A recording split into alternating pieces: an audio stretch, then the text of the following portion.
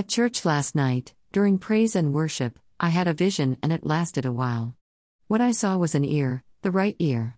I then saw another ear, behind that one, but offset to the right just a little. Then another ear appeared, until there were so many that I could not count them all. What quickly came to my mind was where it talks about the great cloud of witnesses that we have in heaven who are listening in the Bible.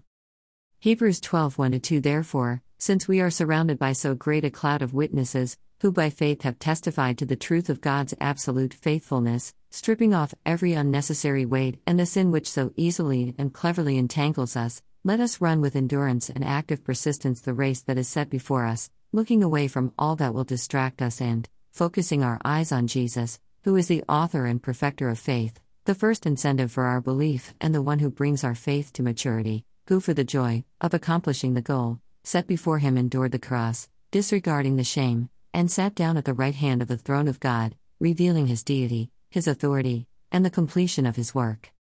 The Lord loves it when we touch the heavens with praise and worship, when the Lord hears and knows that it is coming from the hearts of those who are doing it, even the witnesses in heaven turn an ear to listen. God knows when it comes from those who worship him not just on certain days but who worship him every day.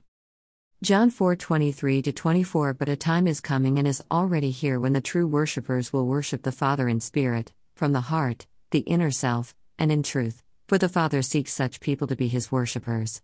God is spirit, the source of life, yet invisible to mankind, and those who worship him must worship in spirit and truth. Song included, Witness by Jordan Felice.